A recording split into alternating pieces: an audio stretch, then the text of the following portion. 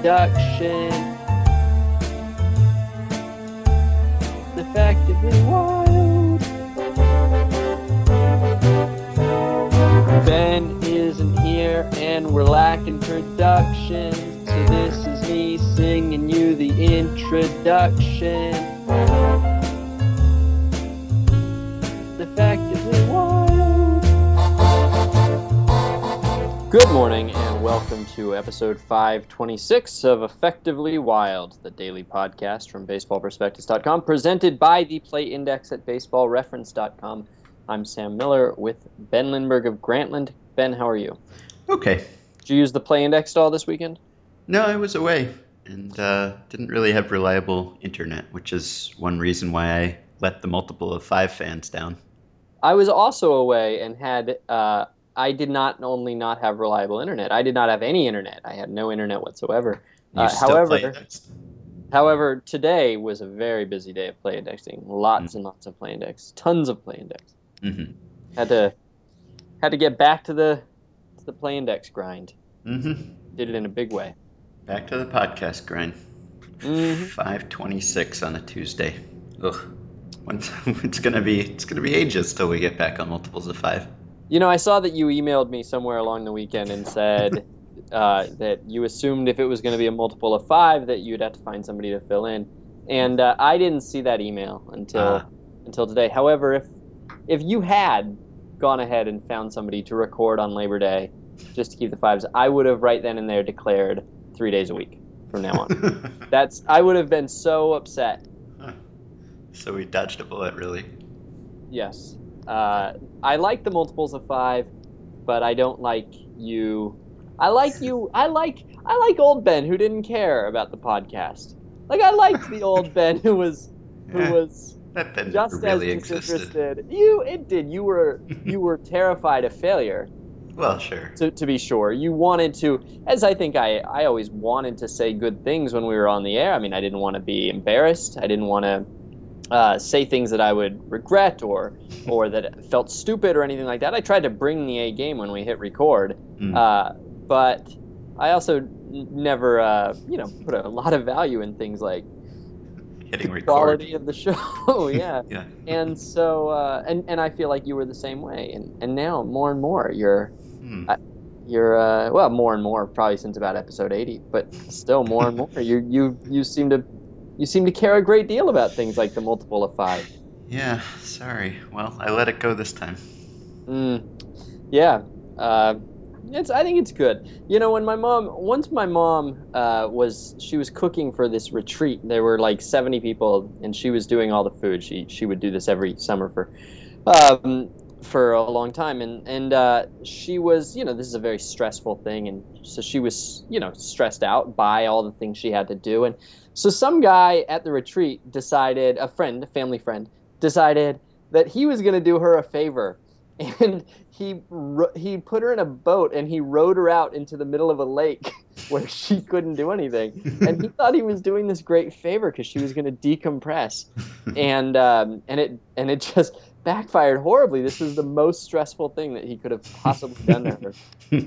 And I feel like me taking away your internet access for a 3-day weekend to get off the multiple of 5 might have been the equivalent of rowing you out into the middle of a lake. Mm-hmm. And so I'm just glad to see that you seem to be in good spirits anyway.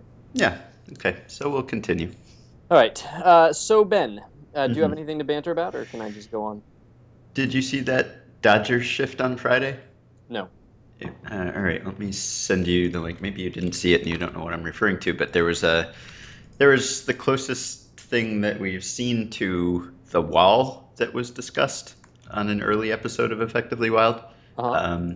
So it was the 12th inning, the bases were loaded, Seth Smith was up, and they brought in Andre Ethier, and they lined up four fielders between first and second base, just in a line, not the usual shift where one guy's in short right field or something. They are all in the baseline, essentially. And it looks, it's close to the wall. It was discussed on an early listener email show where someone asked us why baseball defenders don't just do the wall that they do in free kicks in soccer. In fact, the link that I just sent you to this play describes it as like the free kick in soccer. So this is the closest we've come. Is this one of the shifts that you wrote about as a possibility for the future of the shift? No, not that I recall. This is an extra innings 5-man infield. That's a situational shift. Yes, right. No, I don't remember that. I think I generally remember being interested in the 5-man infield as a more common practice. In fact, Tim Marchman has suggested a 6-man infield, which I hadn't even considered, believe it or not. It makes perfect sense when you think about it. I don't know why nobody's mentioned a 7-man infield. No, now that I think about it, 7's better than 6. Sure. So I was interested in whether a 5-man infield would work. I don't suggest that it would work. I suggest that it'd be fun to experiment for a year. But no, this is just a classic sort of this is a classic move. You have to do this, right? In the 12th inning. It's a strange sight. It looks different than what I've seen before. Is it the same? I don't know. I mean, it's not, but it's not because it combines the 12th inning strategy of bringing in a 5th infielder when you need to protect against a grounder getting through more than you need to cover a lot of range in the outfield, right? There's not a lot of use to covering a lot of range in the outfield, and you want to have a lot of infielders to stop any ground ball and to maybe set up a double play and so on. It just combines that with a guy who you would shift against. The wall itself, I don't think it's intended to look like a wall. It's just that they had 4 guys and they thought, well, where's he most likely to hit it?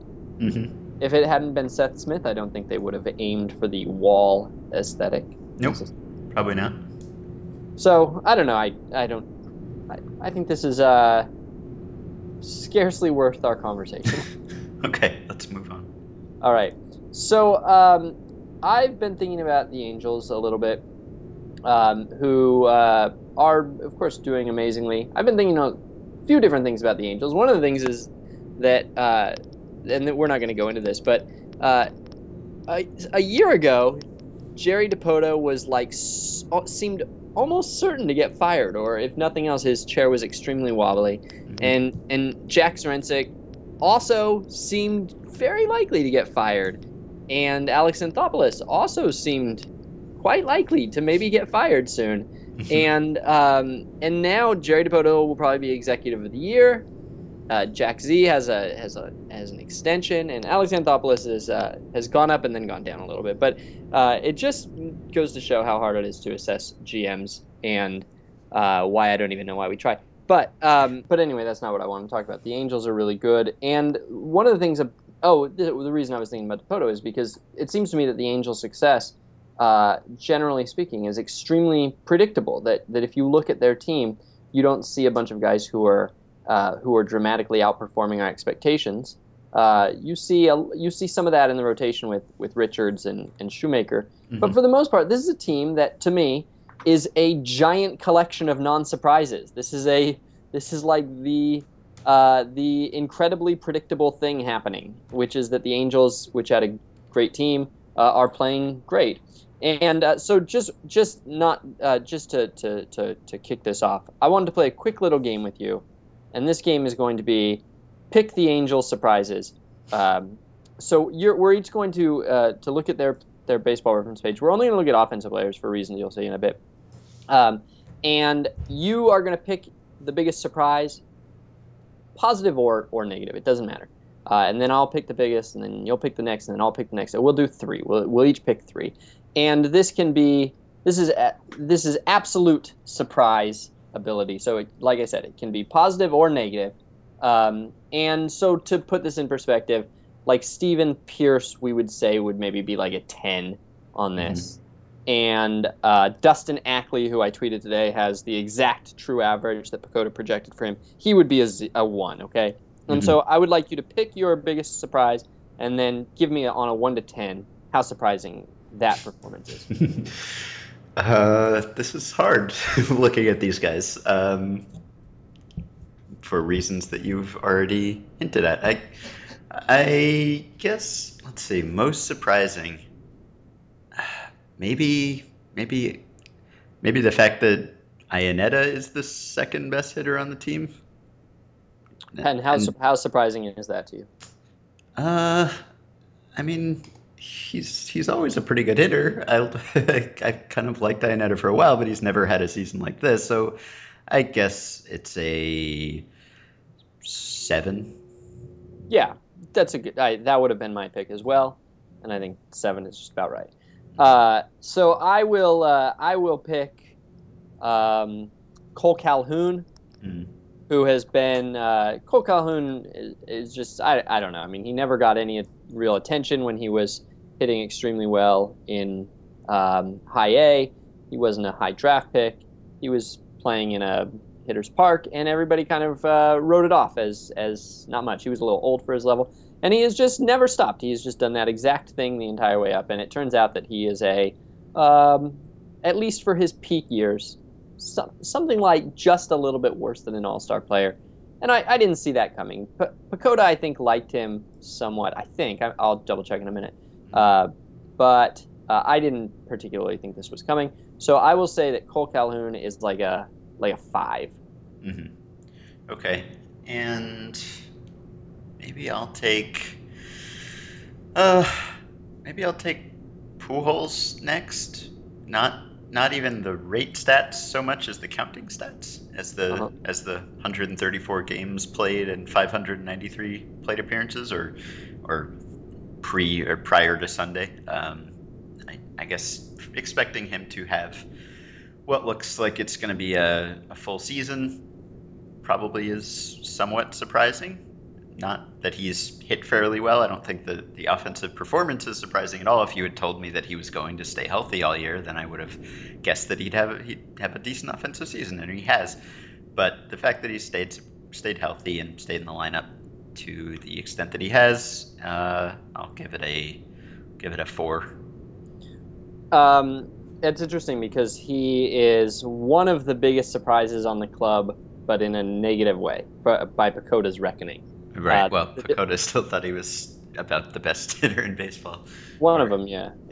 Thought he was, I think, one of the 10 or something best. Mm. All right, I will say Hank Conger, and I'll give him like a somewhere between a 3 and a 5, somewhere in there. There is a number between those two numbers. But for negative reasons, I thought he'd be a lot better than this. I thought that he and Ionetta would be similar players, and in fact, they have averaged out to the player I expected them both to be. But so I guess you could say that Conger's been as surprising as Ionetta has been, but it doesn't quite feel that way. But I'd say Conger is surprising. All right. Cowgill? If you want. Sure. I don't know. He's just never hit really. In the past, he's never really played. I mean, he's never played this much, in part because he hasn't hit before, and not that this is necessarily any sort of lasting thing, but he's going to double his career high in plate appearances probably, or come close to it, and he's hit pretty well, so that qualifies as a surprise on a team that is not very surprising, as we're pointing out here. So maybe a fourth outfielder plays like a pretty good fourth outfielder. Is Colin Cowgill. Right. It's not all that exciting. So 3. And I cannot. There is not one other performance among a regular that surprises me in the least. So I will go with Grant Green, who has hit some in 84 plate appearances, and that's as much as I can get out of this group. So now, Ben, let me ask you something else. Who do you think? Who would you think? And I know this is a very difficult question to answer, to expect you to do the math of 400 players. But who do you think is the least surprising team this year? And what I mean by that is not that PECOTA expected them to win 82 games and they won 82 games, because maybe one guy was Ionetta and one guy was Conger and they averaged out to what PECOTA expected. I mean, across the board, among their hitters, had the least surprises. That the average player was the closest to Pacoda's projection for the average player. The Yankees? The Yankees? Yeah. Yeah. All right. It's a good. Sure. Have you actually done this match? Yeah. Wow. Okay. Sort of.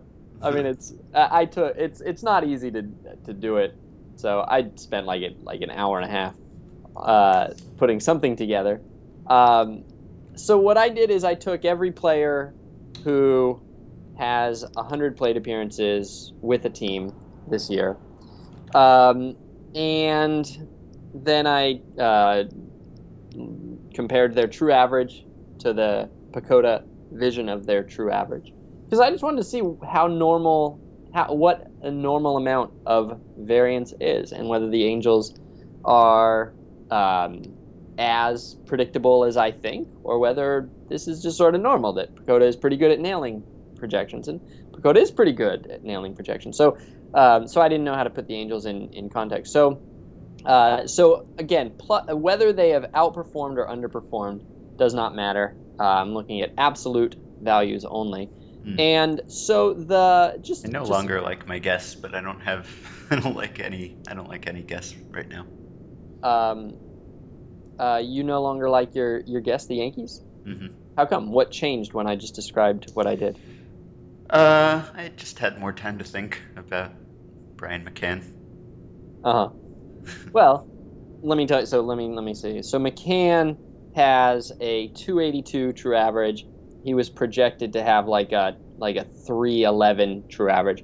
So at .39, yes, he has. For instance, on the Angels, only Raul Ibanez, who's barely played, has more of a differential than McCann has. So yeah, so McCann does skew things. Mm-hmm. So do you have a new team that you want to say? Brian McCann's at 282? No, you said. Sorry, 240. the opposite. Yeah. The opposite. I added. Yeah, so he was supposed to be 282. He is actually at 243. So sorry, yeah. 39 points in the other direction. Yeah. I pivoted on the wrong foot, Ben. The travel. I don't know if I have a better guess. This is hard to guess. The Royals? That's a good guess. That's actually a very good guess. Pacoda wasn't a big fan of the Royals offensively, and they haven't been particularly good offensively. So that's a good guess. There's no reason you should be able to guess. This guessing is just distracting from our conversation. So I'll just tell you some things. Okay. It's actually the Blue Jays are the most predictable team, and on average, the sort of the median differential between a Pacoda projection and real life at this point for all players who have 100 plate appearances or more is like about 20 points of true average. So if you're 275, then you're between 255 and 295 on average. And so the average Kansas City Royal has only missed his projection by 14 points of true average. So that's not right. The average Toronto Blue Jay is 14 points. And then the Nationals are next, and then this is not interesting. You don't have to keep this in mind, but the Nationals are next, and then the Marlins, and then the Royals, and then the Dodgers, and then the A's, and then the Phillies, and then the Angels. Oh, actually, then maybe the Yankees, and then maybe the Angels. But the Angels are up there. So here, though, is what I do find interesting about this.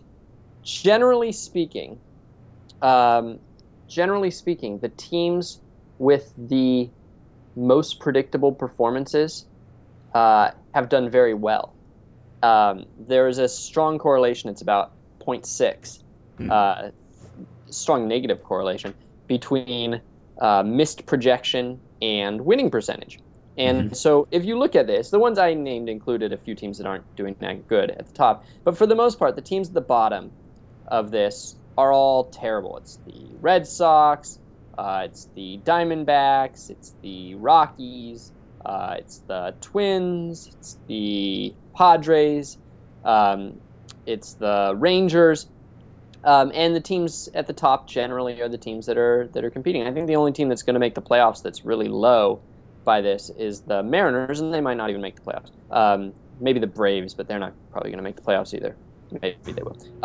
The Cubs are very low. So this makes perfect sense, I suspect, but I don't know why. So tell me, Ben, why does this matter? It seems to me that a team that is winning is in the playoffs that has a 610 winning percentage like the Angels do, or a 570 winning percentage like the Nationals do, would have benefited from a lot of players outperforming their projections. Like Ben Sherrington talked about at the Sabres seminar, right? They want to have their guys outperforming their projections. That's how you win. And yet, that's not the case. The teams that are doing well, they nail their projections. The players more or less nail their projections. So why? Explain to me why this makes sense. I can't quite figure out why it makes sense. Well, it could just be 1 year, right? Oh, Ben, it's like an hour and a half to do this. You want to do this for another year? Sorry, but that's possible, right? Yeah, it is. It's very possible. Otherwise, so it doesn't have anything to do with the fact that these guys have actually played, right? You're just looking at true average. You're just looking at their rate stats, and if they didn't play 100, if they didn't get 100 plate appearances, you're not counting them. So it doesn't affect anything if someone gets hurt and they have a replacement player instead. That's correct. So we're not looking at performance by position. We're only looking at the players themselves. Right. And it's not the case that every team goes into the year projected to be good, obviously, and it's just the ones that get hurt or whatever that don't end up good. There are a lot of teams that are projected not to be good, so it's not that. So right, like the Astros, for instance, the Astros were projected to be bad, have been bad, and yet they have a huge differential player by player in what they've actually gotten out of their players. They're one of the biggest differentials. It's not like anybody looks at the Astros this year and goes, boy, what a shocking outcome this year has been for them. No. Well, it's not. It's been not record-wise, at least. Yeah, not record-wise. So could it be that one element of being a good team is having predictable players? In that maybe if you're a younger team, you're more likely to have guys who their stats are not, or their projection is not based on a long track record.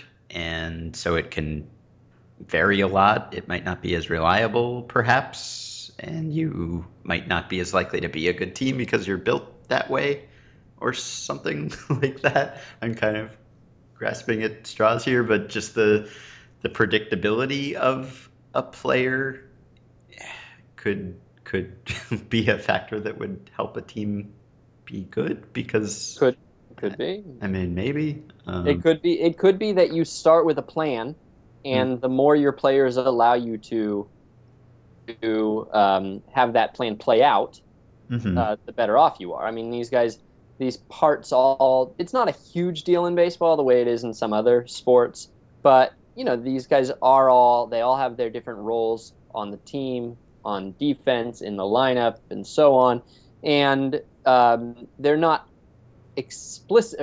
necessarily explicitly replaceable with another guy who's like them, because that other guy will have sort of different skills. And so maybe just the idea that you start with this perfect idea of what your team is going to be like, and the more you're able to hew to that, the more the pieces work together, right? Like they're cogs that fit. And the more you are forced to change your cogs out, maybe you lose a little bit of efficiency each one. There's a little bit of extra friction.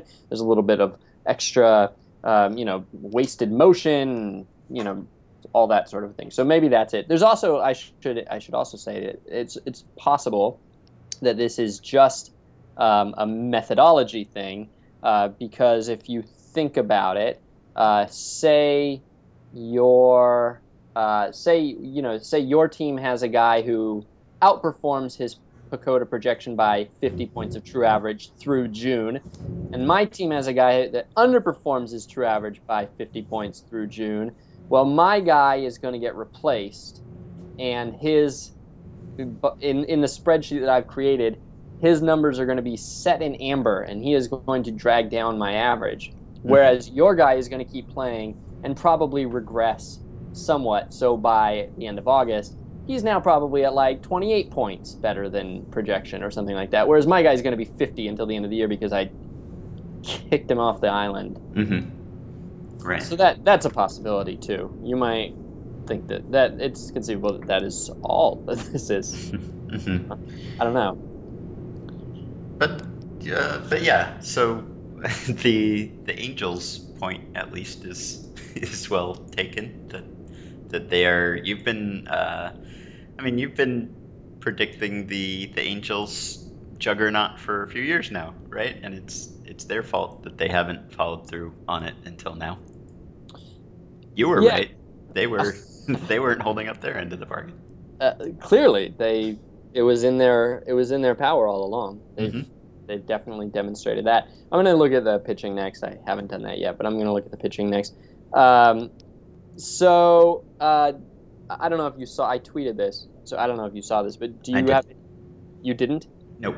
Good. Do you have any idea who the players are who have most missed their projections this year?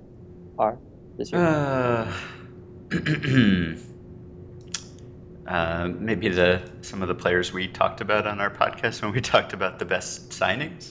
I don't think so. No? I don't think so, actually. Stephen Pierce, by the way, is not, by true average, is not on there. He is very high. He's like top 30 or something like that. But Kazmir? Hitters only, Ben. Oh. Hitters only. I'll just tell you, because this is I've been in this situation with you before, and I know that doesn't end well. On the positive side, AJ Pollock, Devin Mesoraco, and Josh Harrison. Mm-hmm. And on the negative side, Ryan Rayburn, Will Middlebrooks, and Dan Ugla. Jackie Bradley Jr. is one of the negatives. Stephen Drew is one of the negatives. Hey, those guys are all on the same team, Bradley, Drew, and Middlebrooks. Yeah, just realized that. Hard year. Mm-hmm. Mike Karp, also on that team, mm-hmm.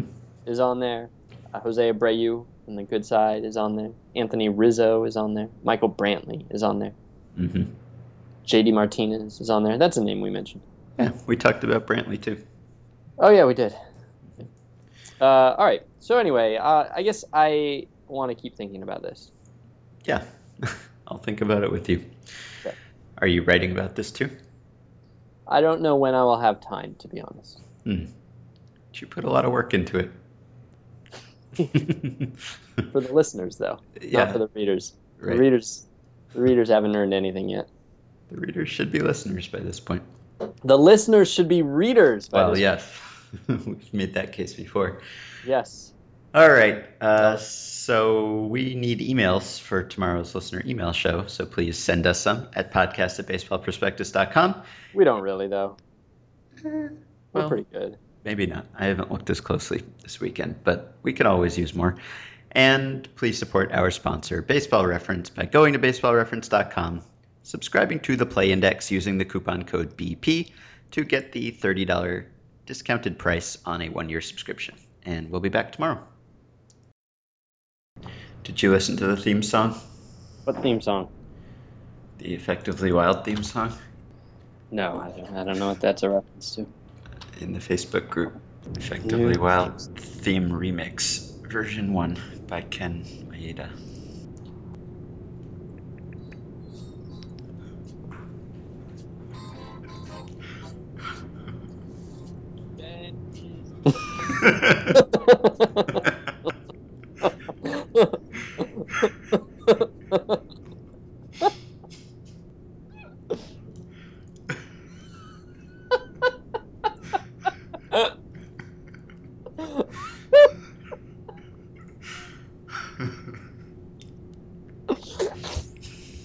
Oh. Pretty good.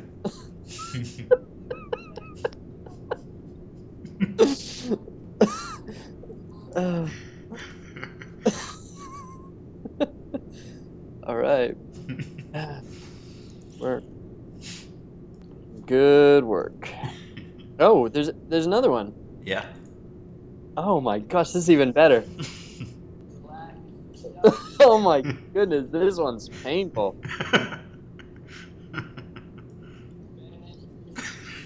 This is nightmarish. This is like this is like blurry man who's holding you captive in the basement in your peripheral vision kind of song.